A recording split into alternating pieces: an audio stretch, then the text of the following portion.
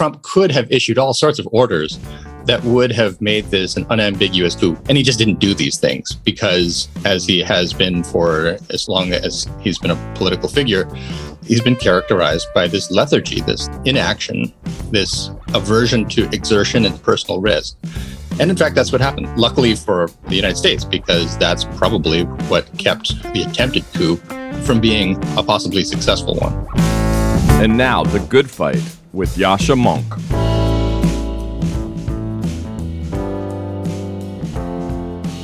The one thing you are always asked when you write a big nonfiction book about a big problem is, what can we do? And that question mostly seems to be about politics. It mostly seems to imply, what can Congress do? What kind of laws and reforms can we pass? And I've noticed that in trying to answer that question, many nonfiction books suffer from what I call the chapter 10 problem. They have described a deep problem in 9 chapters.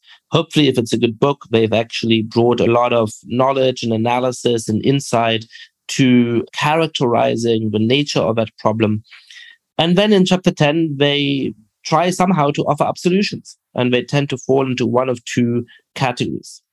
Either they are saying, to deal with these deep fundamental problems, we have to have completely radical reform, change everything. And reading this, you always have a sinking feeling that nobody is going to put place these radical reforms in any case. And even if they did, they might have all kinds of other drawbacks, which make them not worth pursuing. Or you say, hey, here are the 3 little things we can do to fix the problem. And reading those, you might think, yeah, we might be able to get a few of those done. But even if we do, it clearly isn't going to address the depth of the problem. So my way around the chapter 10 problem in The Great Experiment is, first of all, to emphasize the positive changes that are happening in the heart of society. The fact that we have, in fact, made real progress over the last decades, as I've been emphasizing in the last few weeks, and that we can continue to live up to our ideals more fully by pushing those social and cultural transformations along. That takes a little bit of pressure off of my solutions in order for us to be able to have an optimistic vision of the future of diverse societies. Having said that, I do also have some suggestions which aren't going to change the trajectory of our society, but which can help make a better future more likely, which can help put the kinds of background conditions into place which make it easier for us to sustain our ethnically and religiously diverse societies. They are secure prosperity. I reject the idea that we should cease having economic growth. I think it is only when people feel like they're making real progress in life and their kids are going to do better than them, and there's reasons to be excited about the future, that they're also likely to welcome a new neighbor who comes from a different country with open arms. If you have economic stagnation, it's much more likely that they will feel jealous or that they will blame that neighbor. It is universal solidarity, a robust welfare state, which ensures that not just the quote-unquote winners of society have a decent life, but that every citizen feels respected and feels that they can have the basic necessities. But also, importantly, a welfare state which avoids slicing and dicing the population based on their demographic characteristics. A welfare state in which we are treating people the same on the basis of their belonging in our society, rather than directing certain kinds of special benefits to people on the basis of their race or their religion. It is effective and inclusive institutions, which actually make citizens feel that politicians are listening to them, that they can have an influence on the rules that bind us collectively. And finally, it is mutual respect. It is a public sphere in which people feel able to express their deeply held convictions, knowing that they're going to be treated with some amount of respect and consideration by their fellow citizens. There's more concrete sets of policies under each of those headings in the book. But I think if we manage to create a society that has those characteristics, we would not solve the Chapter 10 problem, but go some part of the way towards creating the background conditions which allow our diverse societies to flourish.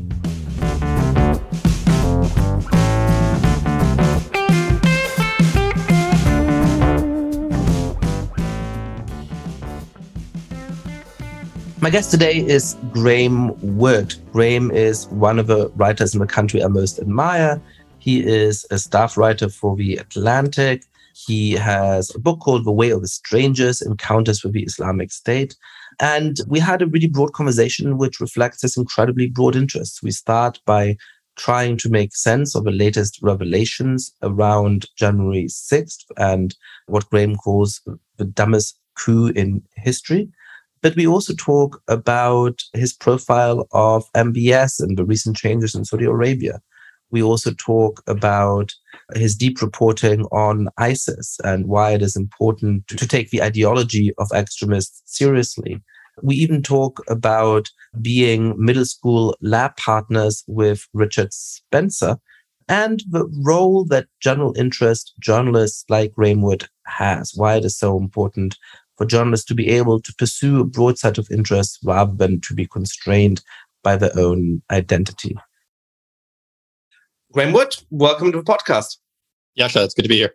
I've been a big fan of your writing and your work for a long time. In fact, when I briefly taught a nonfiction writing workshop, I assigned your amazing piece on ISIS. And we've been wanting to have you on the podcast for a long time, but we finally made it happen last minute to try and think together about the January 6th committee. And I think my main question, which I think many listeners will have, is, with these new revelations and trying to put into the big picture, what do we actually know about what happened on January 6th, 2020, and why or whether it matters?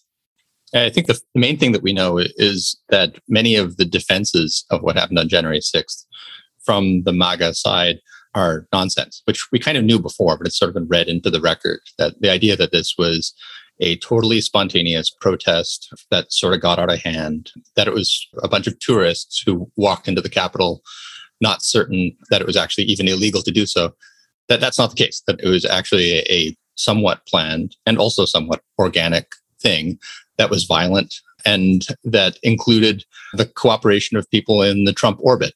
And then we find out a few days ago from the testimony of Cassidy Hutchinson that Trump himself was fully aware, apparently, according to what she heard on that day, that the crowd was armed, that it wanted to go find and kill the vice president, and that Trump said, apparently, that Mike Pence deserves it, and even ordered that metal detectors be removed from the places where they might have prevented some of the armed members of the crowd from going forward. So, a lot of these things, at least to my mind, were things that I sort of knew. I mean, it wasn't shocking to me at all to find that Trump would be doing these things, or that he would have these thoughts, or that his amorality would get the better of him, as it has seemingly every day of his entire life. But again, that's now been kind of read into the record, and the idea that the defenses that have been put forward of what was happening no longer make any sense, if they ever did, to a fair-minded observer.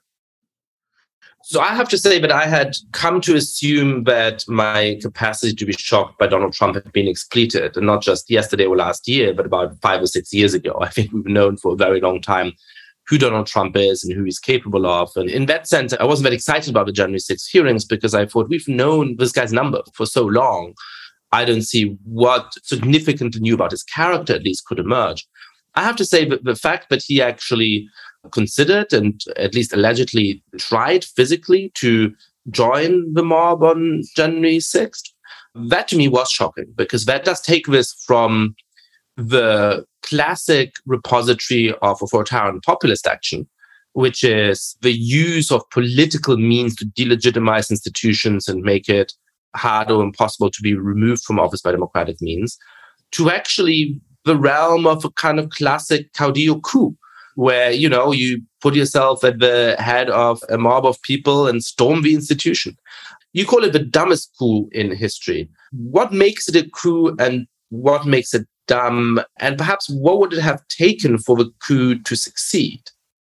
Yeah, so when I call it the dumbest or most pathetic coup in history, what I'm referring to is the very fact that Trump, although he has this moment in Hutchinson's testimony where he lunges for the steering wheel of his SUV so that he can be taken to the Capitol, and then it is thwarted by his Secret Service detail, say that they're not capable of doing this. You're right, that's very out of character for him, and it would have really changed the dynamic of the situation. What he in fact did was went back to the White House and sat around for hours. So the very content of these hearings is pretty strange, I think, from the perspective of anyone who looks at coups elsewhere in the world, where, as you say, that there's several models of a classic kind of caudillo coup, where there is a physical attempt to thwart the legitimate handover of power or the legitimate governance of the country. And that happened. That's what makes it a coup. What is strange about this is that the actual orders and action by Trump that would have really caused this to be a coup in a more familiar sense didn't happen. I mean, he was sitting back and observing it as if to say, it would be nice if someone did all the risky things that go into making a coup, but I'm not going to do it myself. It would be as if one sort of template for this would be the beer hall putsch of Hitler. And what if Hitler, instead of going to the Bürgerbräukeller himself, firing a shot into the ceiling and saying the government is dissolved, instead just stayed back and waited for someone to tell him that someone else did it for him? That would be a strange turn of events. And that seems to be what has happened here, where Trump could have issued all sorts of orders that would have made this an unambiguous coup and made the January 6th committee proceedings kind of irrelevant, because they would have established very clearly what had happened and also made it more likely that the coup would have succeeded. And he just didn't do these things because, as he has been for, as long as he's been a political figure, he's been characterized by this lethargy, this inaction, this aversion to exertion and to personal risk.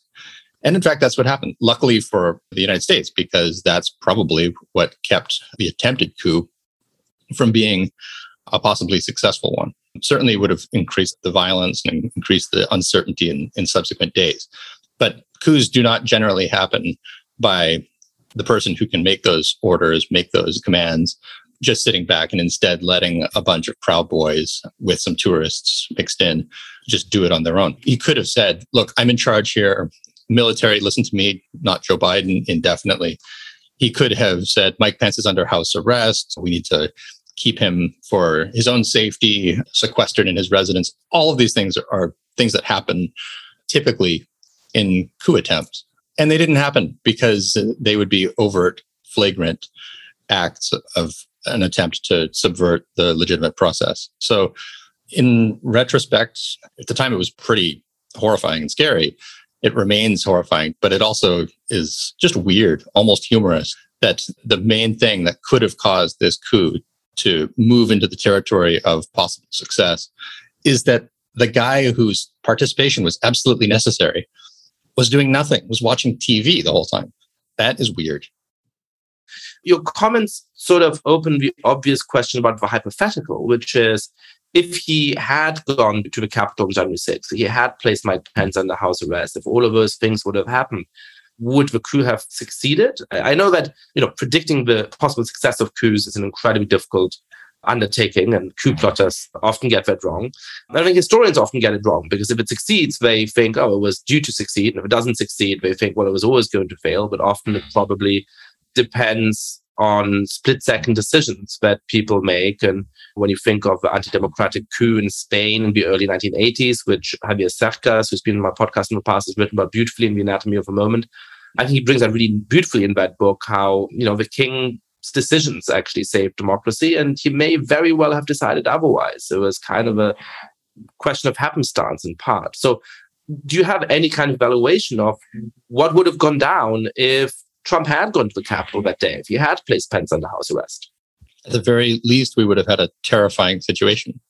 I mean, as it was deeply unsettling. But what seemed to have been wrapped up by roughly midnight of the day of January 6th, if Trump had taken some of these actions, would not have seemed so. There was a period when, had he done these things, again, things that typically actually make coups succeed, that is, taking unilateral control of executive power and stating clearly, I'm not going to let go of it, except if you use greater amount of force than I have.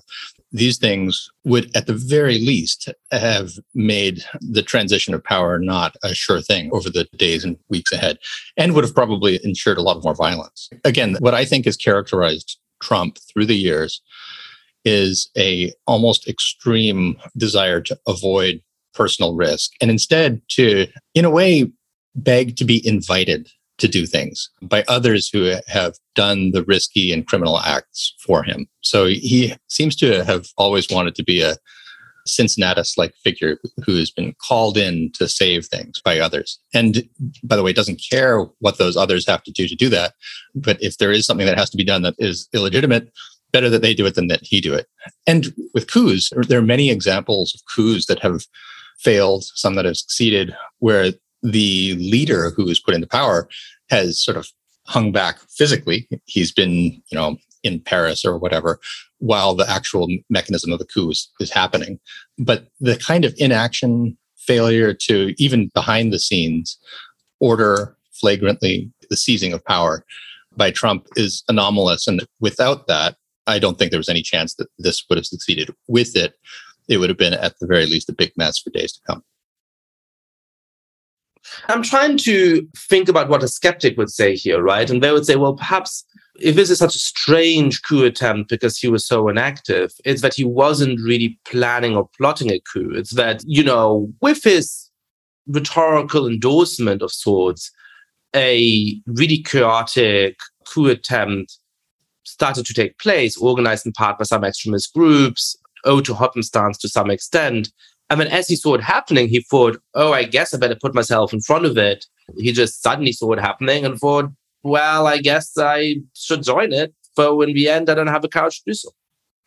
Yeah, I think this is very much in character. Now, maybe the most pointed way to phrase that objection is, if it's such a strange coup, maybe it's just not a coup. Maybe it's not something that he's doing. Maybe he's actually innocent. And I can see how this might phrase itself to Trump himself as it's happening. There are things that you can do that are overt crimes. And he may very well have committed some of those. For example, pressuring state and federal officials to concoct facts about the election.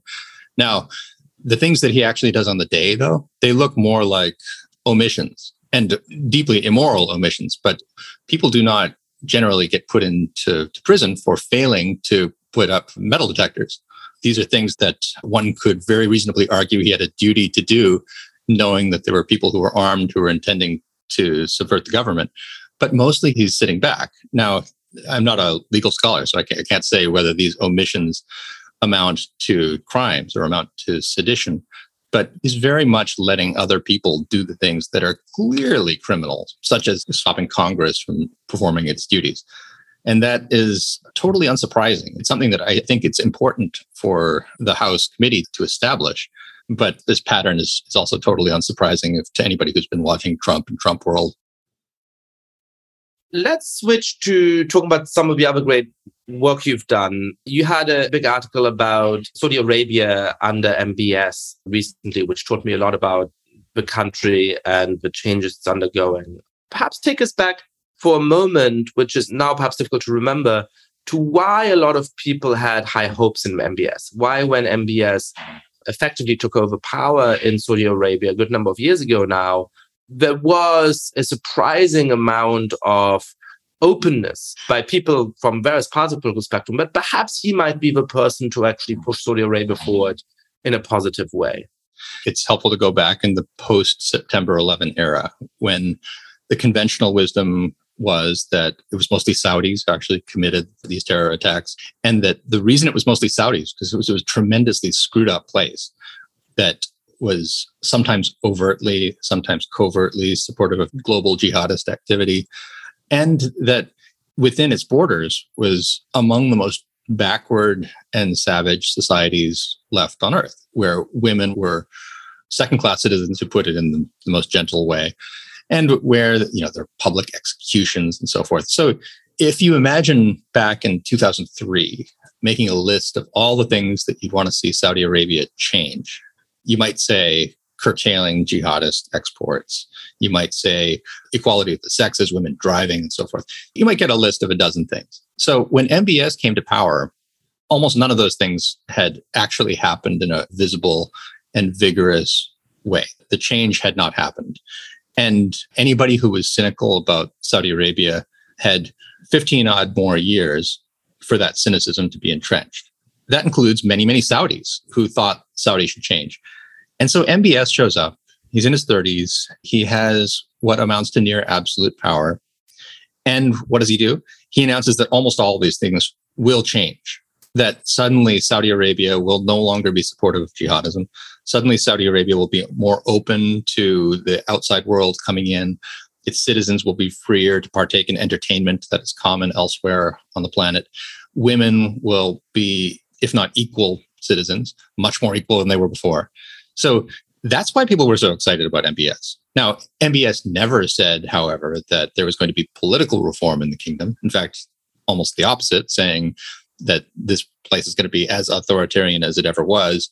But most of that list of a dozen or so things that in 2003 would have been so exciting are going to be changing. They're going to be changing fast. Anybody who opposes them is going to be having to answer to me, sometimes in a very coercive way. So you can see why, especially before MBS's reputation for cutting people up into little bits in his consulates, until that became entrenched, there was a period when people thought, maybe this guy is actually the salvation for Saudi Arabia. And part of this, I suppose, is just a lack of other avenues of hope, right? Nobody thought that Saudi Arabia was about to democratize. There wasn't any other potential leader who one might hope would take over the country. And so when an authoritarian leader comes in and makes override noises about some of the reforms that seem important to the West and also are morally substantively important, like bigger rights for the women in the kingdom, I can see how people sort of squint and project their hopes onto the one realistic avenue for delivering them. Obviously, since then, we've seen that many of those hopes seem to have been unrealistic. What has MBS's rule actually looked like in terms of his quite brutal consolidation of power, the imprisonment of many of his own family members for years in these luxury hotels, in terms of obviously the murder of Jamal Khashoggi, but also the area that perhaps I'm less up on, which is, has he delivered to some extent on those various promises about no longer supporting terrorism and improving rights for women, or has he failed on those counts as well? Oh, yeah. He's been very successful in some of these reforms. Some of the social reforms were done just at the stroke of a pen. So women driving, for example, opening cinemas, having normal forms of entertainment, wrestling, golf, that kind of thing. That's just happened. And probably irreversibly, extremely popular reforms. And then there are other things like economic reform, which it would be hard to do any worse than Saudi Arabia had done before, where it was truly a one industry country in the oil. But Saudi Arabia has opened up significantly since then, has delivered on the full promise of the Vision 2030 plan that MBS unveiled? Probably not. But as you say, the way that he did these things was by taking the entire Ancien regime and then saying, those of you who are skeptical of this and who have expressed that skepticism, even in the most gentle ways, especially if it's in public, you're going to find that you regret that. And the main way that happened was by imprisoning everybody in this luxury hotel, the Ritz-Carlton in Riyadh, which I've stayed in, very nice hotel, but it turned into a prison. And for a period of months, early in MBS's reign, he pretty much just got everybody in prison in the Ritz and said to them, look, this was a very corrupt country in the past. The corruption will stop now. Anybody who's there can settle their way out by paying some large percentage of their ill-gotten gains. And then, by the way, this will tell you that there is nobody who is safe from me. We're talking princes. We're talking Al-Walid bin Talal, the richest man in Saudi Arabia. There's so many people who were rolled up in this. And to ordinary Saudis, a lot of them were thrilled by this because it showed that anti-corruption was going to reach the highest levels. It also showed everybody who wondered whether MBS would robustly oppress anybody who got in his way that yes, he would. So it was a very, very strong signal. In other words, all of this is real, including the more or less open promise to rule in a brutal authoritarian way with an end that was largely popular, especially to secular Saudis, and in some ways welcomed by secular liberal outsiders, including Americans. One of the really fascinating things about anti-corruption drives is that they so often serve as a stalking horse for both populist candidates to win power in countries that are deeply corrupt, and they rightly say, our country is terribly corrupt, send home all the political class, but then actually just expand their power. or often by dictators. That's happened with Xi Jinping at the beginning of his reign. Again, a very visible anti-corruption drive, which is quite popular in the country in some ways, but which ultimately served to allow him to become the sole leader. Is there any way out of this trap? What should countries do that really do have a lot of corruption to fight with corruption without empowering the person at the helm of the anti-corruption drive? And in the context of Saudi Arabia, was there actually a positive effect on corruption? Was corruption in fact driven down, or did sort of the people exacting the bribes simply change?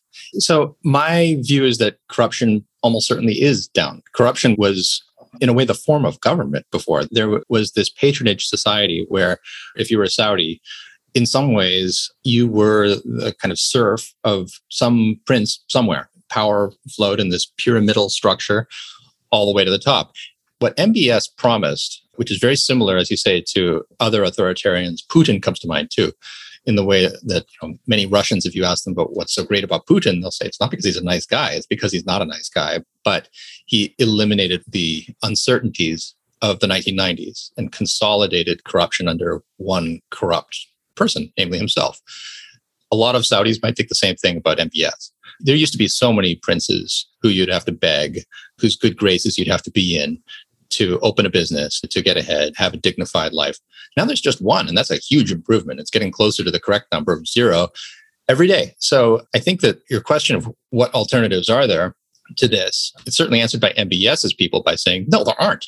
It's really, really difficult to end corruption and the kind of chaos that reigned in previous years unless you have one brute who stops it all at once. Now, this is not, to you and me, I think, a satisfactory answer, because other countries have a lack of corruption without this consolidation of legitimate force in a untrustworthy, unelected, so forth, despot. So why not? Now, MBS, again, like many authoritarians, including Putin before him, has said, it's got to be me. And he's made sure that it has to be him by ensuring that any other kind of opposition, any other kind of institutionalization of power to whom this important task might have been trusted could never exist, that it's been destroyed before it became an alternative to him. And if any other attempt to do that does arise, he'll strangle those in the crib as well. So anybody who expresses any kind of desire for democracy or any kind of activists, even if they are pushing reforms that MBS ultimately wants to implement himself, they are very quickly rounded up, put into prisons, and forced into exile. Their families are treated poorly. And then that fairly successfully makes it impossible to create a movement within the kingdom for any kind of change. So Joe Biden came into office promising a more moral foreign policy, a foreign policy which didn't make corrupt deals with people like MBS, a foreign policy which was less cynical and short-termist than that of Donald Trump.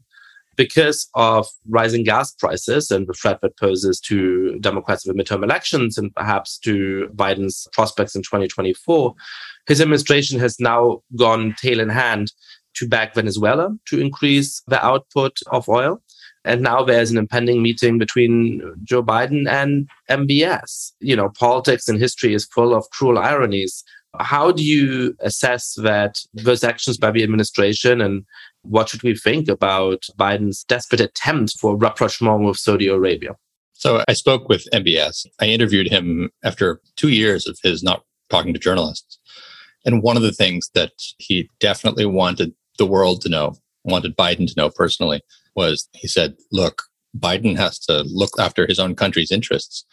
And if he thinks that means pissing off Saudi Arabia, then so be it. Give it a try. I don't care what he thinks, but that's the fact. So I think Biden correctly read that as a taunt. He correctly read that as disrespect. And all of the visceral reaction that we've seen in Biden's mentions of Saudi Arabia in the past, saying that MBS personally should be treated as a pariah, that Saudi Arabia is a malign influence and he doesn't want to give it an inch. All of those things are still there in the views of the president. But as you say, there are certain objective realities to politics right now. And that includes the fact that oil is really expensive and Saudi Arabia has this nearly unique ability to just pump more of it because they decide that they want to. And so Biden going to Saudi Arabia is, I think, the only responsible thing for a president to do. He should be going there. He should be talking to MBS, and he should get more oil pumped, and he should be demanding plenty of other reforms too. That said, it's not going to be easy for there to be any kind of agreement that's struck, because MBS is the regime. He is the state there. And if he feels disrespected, and he is disrespected, then that's going to be a huge impediment to any deals being struck. So I'm not confident that this is going to go all that well. In the past, there have been attempts to get MBS to meet with Biden, and MBS has not been agreeable to that, because if the meeting just takes the form of Biden saying, "You killed Jamal Khashoggi, we hate you for that," and then exiting the meeting to give a press conference about how he looked MBS in the eye and moralized to him, MBS is not interested in that. What the Saudis are trying to get is something more like the relationship they had with the Trump administration, which is a relationship between two amoral equals, a relationship of spouses rather than mistresses, as one Saudi government official put it. I just don't see them getting anything like that with a president who just frankly hates their guts. And then also with a country, the United States, whose values are just so different. Its interests are sometimes aligned, its values almost never. So that's going to be really tough. A relationship of amoral equals is a lovely turn of phrase. It makes me think of Socrates' argument in the Republics that such a thing is not possible. But I think we've had plenty of evidence for the last 4,000 or so years that, in fact, plenty of amorals are able to cooperate as equals, and quite lastingly so. There's very effective criminal gangs all through the world. So, I think a relationship with moral equals can be more stable than Socrates envisaged. It could be worse. I mean, having any alignment of interests, having a moralizing foreign policy sometimes means having a less flexible one. And in this case, I can see cases where their moral interests are more important than the bilateral one, and that having an alignment of values would get in the way of other values in other places. You wrote one of the definitive articles about ISIS called What ISIS Really Believes. Looking back at ISIS, which now seems to be a much diminished force, what was that movement, I want to say, that seems like a strange locution, that terrorist group about? What did it teach us? And is there a lasting relevance to it? Or is it a strange caprice of history which spread terrible violence for a number of years and is then destined to disappear from view? I think the word you used, movement, is actually the right one, because the frightening thing about ISIS when it arose may have been that it was a state, that it controlled territory, that it was big and rich and powerful at the time with millions of people under its rule. But the way that I tended to look at it was as a movement that was not just political, but ideological and religious, and that was global in scope.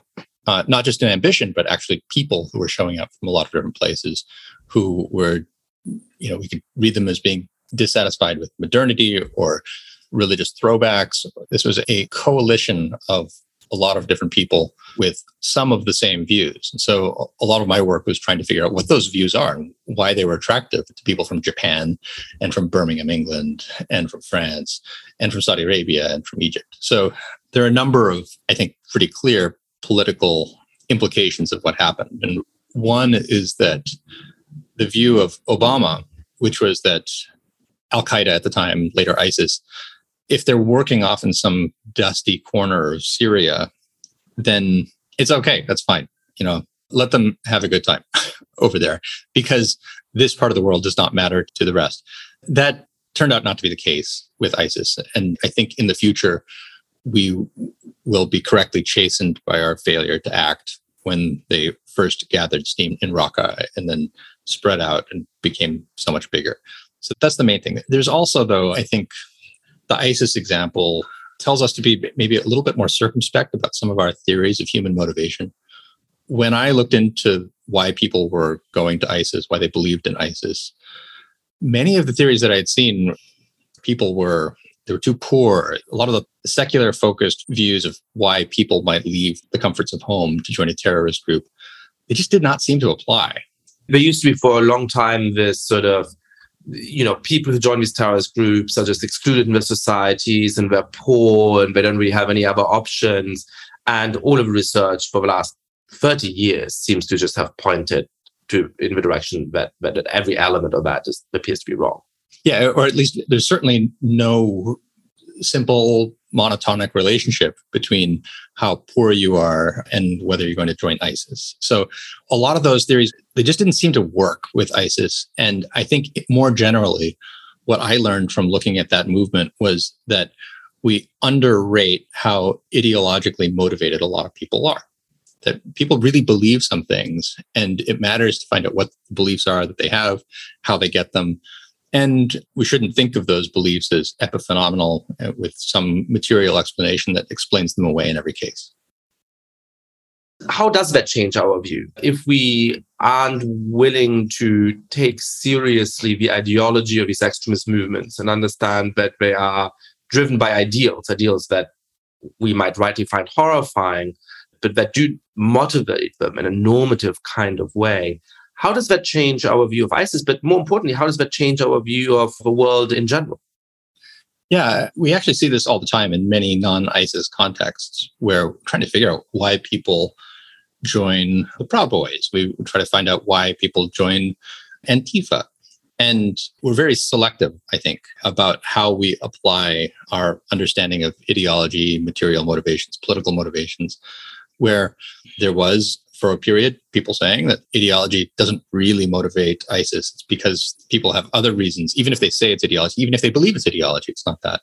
And then others saying, oh, well, if you're a mass shooter in Buffalo who says that you're an aficionado of Great Replacement and so forth, these clearly are motivating the Buffalo shooter. So we still have to look at individual circumstance. Sometimes people do say that they're motivated by things that clearly they're not. They don't realize what's really moving them. But I think more generally, it's a fertile area for exploration.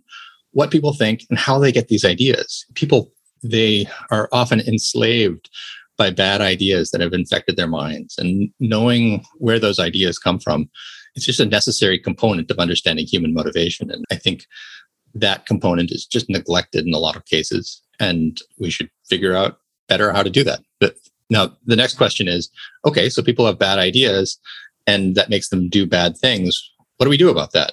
And that's I'm sorry to say, I have very little idea how to work with that, because convincing people out of bad ideas is a hard thing to do.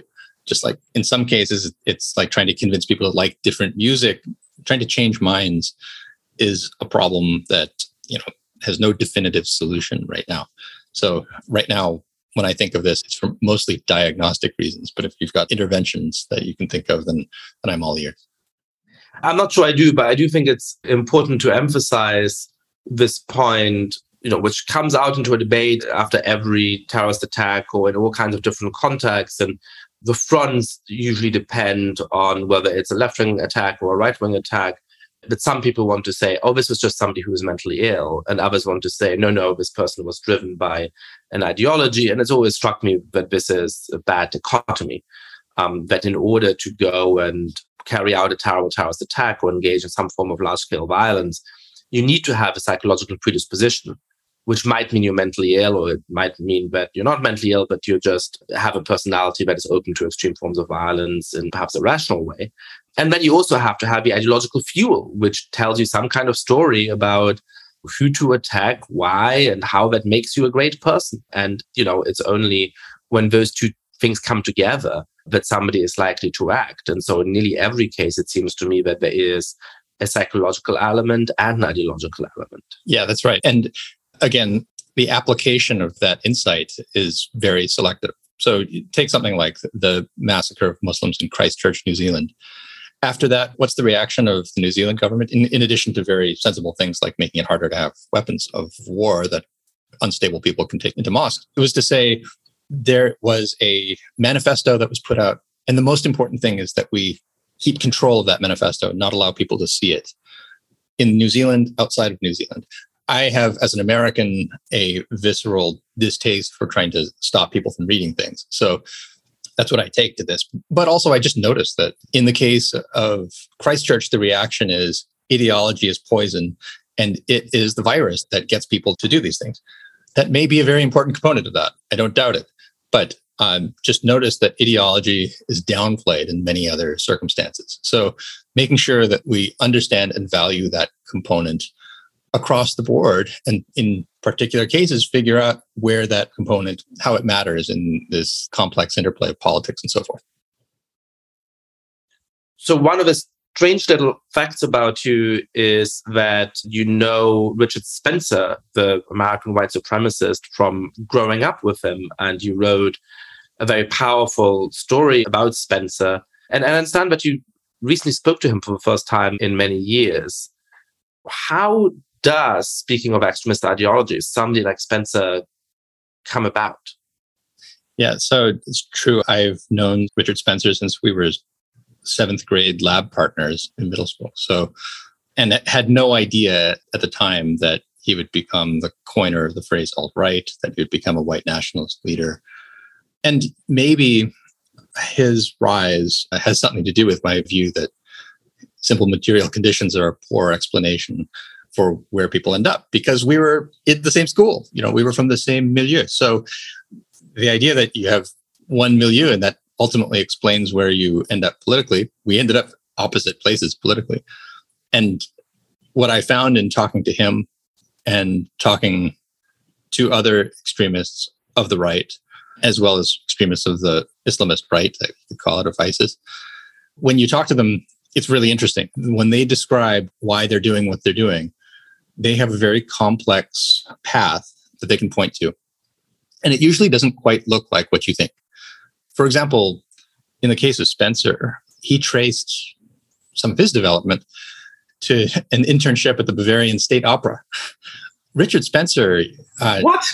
Yeah. My mom is a conductor and I grew up in Germany. So, I think my mom has conducted the Bavarian State Opera. I've often been to the Bavarian State Opera. So this is, to me, a strange twist in this tale. Sorry for my exclamation. The Staatsoper in Bavaria was a place where Richard Spencer, after discovering somewhat late in his education that the life of the mind might be for him, he wanted to immerse himself in German culture. And so he went and, with a great love of Wagner, became interested in the deep history of Germany, political currents from Nietzsche and interpretations of Nietzsche onward. And when I found out that Richard Spencer was rising in the ranks of the extreme right, thought, along with many, was that, look, this is a kid from Texas. There's lots of racists in Texas. It's not surprising that one would rise to the national level the way that he did. And, that's true. There were lots of racists in Texas, in the milieu where we grew up. But no, it turned out that his radicalization really started at the University of Virginia, at the Bavarian State Opera, and at the University of Chicago, where he became enamored with certain political figures whom he was studying, and for whom most people, including all of his professors, these were simply objects of study. This was a political dead end that was theoretically interesting and that he thought actually deserved another hearing and deserved a transformation into political action. And that's what he was in 2016, was someone who's trying to turn certain ideas into political action. And that led to tiki torches, that led to the death of Heather Hearing, and so forth. So now he's in a kind of repentant mode and is living a relatively quiet life in Montana. But the simple view of how people get to the bad ideas that they have turns out to be complicated almost every time when you talk to people like him. And that's a lot of what I do for a living, is talking to people like him and seeing what their story really is. So I have two questions about your journalism to round off the conversation. The first is simply that you spend a lot of your time talking to bad people. You spend a lot of your time talking to people within ISIS, talking to MBS, talking to Richard Spencer. What is that like? How do you balance the fact that you need to get into their trust in certain ways, that certainly an effective interview of a terrorist who is a member of ISIS is not to shout at them down the phone or to shout at them in person, telling them what evil people they are. And at the same time, of course, your writing in journalism has a very clear moral stance. It is evident that you do not like these people and do not support their political endeavor. How is it possible to take seriously the ideology of people we disagree with, to be respectful to them while reporting in the ways that are necessary to actually elicit the interesting information, and yet not lose your own moral footing or not lose the clear moral message of what you write about? Yeah, none of these people, by the way, would enjoy being in the company of the others, I'm sure. But that is Richard Spencer, ISIS supporters, and MBS. But yeah, it's true. I spend a lot of time talking to people who I don't like. And I feel a natural distinction between not liking people, not liking their ideas, and not liking talking to them. In fact, it's far more fun, far more interesting, far more revealing to be talking to someone, present company, excluded, of course, from this comparison. But I'm both evil and not fun to talk to. No. Yeah. People who share your views, I kind of know what they think. And then you talk to someone like Richard Spencer, who wants to create a white ethno-state and sees himself as the Theodor Herzl of that future state. That's way beyond anything that I contemplate on a normal basis. Same thing with ISIS supporters. These are people from all sorts of strange backgrounds who share a very particular view of the future and of the nature of good and evil and of the cosmos. And hearing them talk about it is truly fascinating. MBS, there is only one MBS. There's only one person on the planet who has the kind of power that he has.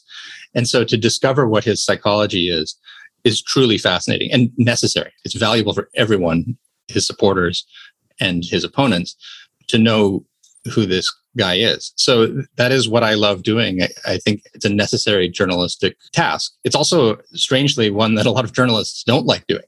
That is talking to people who are evil, people who you disagree with, and then really finding out what they think and why they think it, and then describing it in a fair, honest way.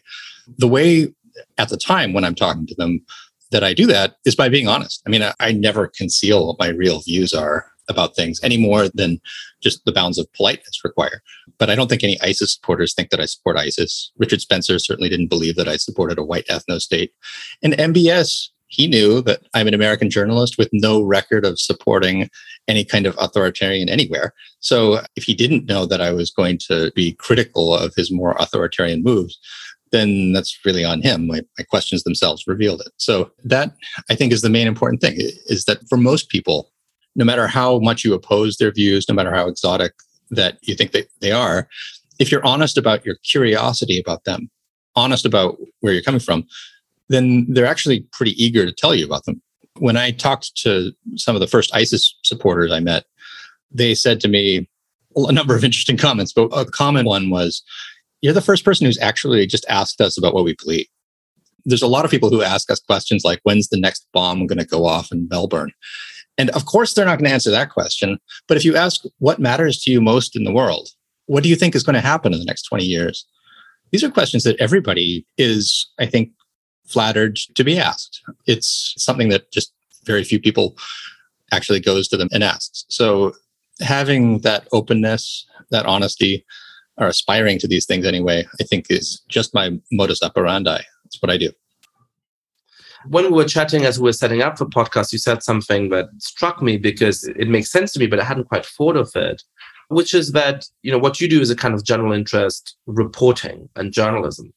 And that's actually becoming much rarer. And that some of the students you teach are sort of puzzled even by the concept of that, or by what that kind of figure is, who somebody like James Fallows is. What is general interest reporting? How do you describe your ambition or your role? And, why are you convinced that that's becoming less common? And should we worry about that? Yeah, I've written on a very wide range of subjects. Even within political subjects, I've written from every continent but Antarctica for the Atlantic. So I move from place to place. I move from subject to subject. And then outside of politics, I've written about professional wrestling. I've written about hurricanes. I've written about my favorite Bavarian cuisine. So there's just a number of subjects that have interested me and that I've dived into pretty deeply. That's what a general interest reporter does. And it used to be a very common thing. It used to be understood that you'd open the New Yorker or the Atlantic, and you might have a piece by my colleague James Fallows, who's one of the masters of this genre. And maybe it would be about Texas politics. Maybe it would be about the history of a certain type of rifle. Maybe it would be about the physiological differences that cause men and women to throw baseballs in different ways. And I have found that younger journalists, students I've spoken to, have been baffled by the existence of reporters who work this way, which surprised me because reading these magazines when I was young, it seemed like that's how all the best writers who I liked worked, moving from subject to subject. And I think it may have something to do with the belief that journalists, that people in general, should stay into a very narrow lane that is often constricted by their identity. So it's very easy to find people who will say, don't write about Saudi Arabia. That's something that Muslims should do. That's something that Saudis should do or Arabs should do. That is exactly the opposite of my instinct. But it seems to be the way that a lot of people, I think, naively think journalism should be, is that you should be ideally of the people or place or thing that you're writing about. And if you're not of it, then be uniquely focused on that. So all that you're thinking about is the kinesiology of baseball throwing. All that you're thinking about is Saudi Arabia.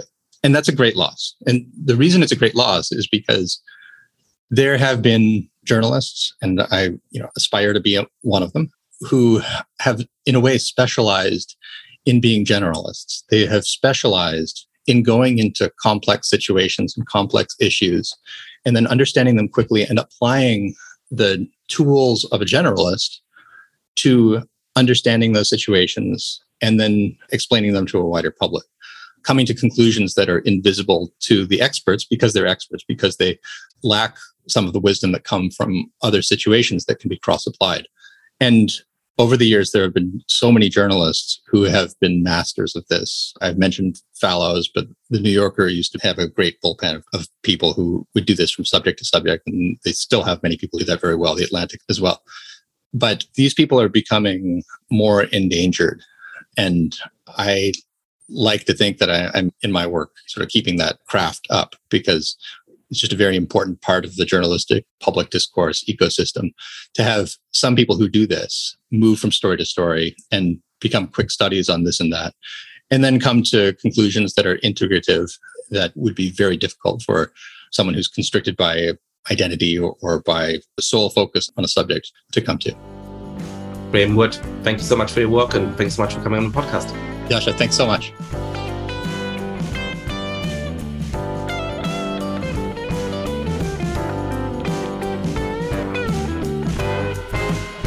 Thank you so much for listening to The Good Fight. Lots of listeners have been spreading the word about this show. If you too have been enjoying the podcast, please be like, rate the show on iTunes, tell your friends all about it, share it on Facebook or Twitter. And finally, please mail suggestions for great guests or comments about the show to goodfightpod@gmail.com. That's goodfightpod@gmail.com. This recording carries a Creative Commons 4.0 international license. Thanks to Silent Partner for their song, Chess Pieces.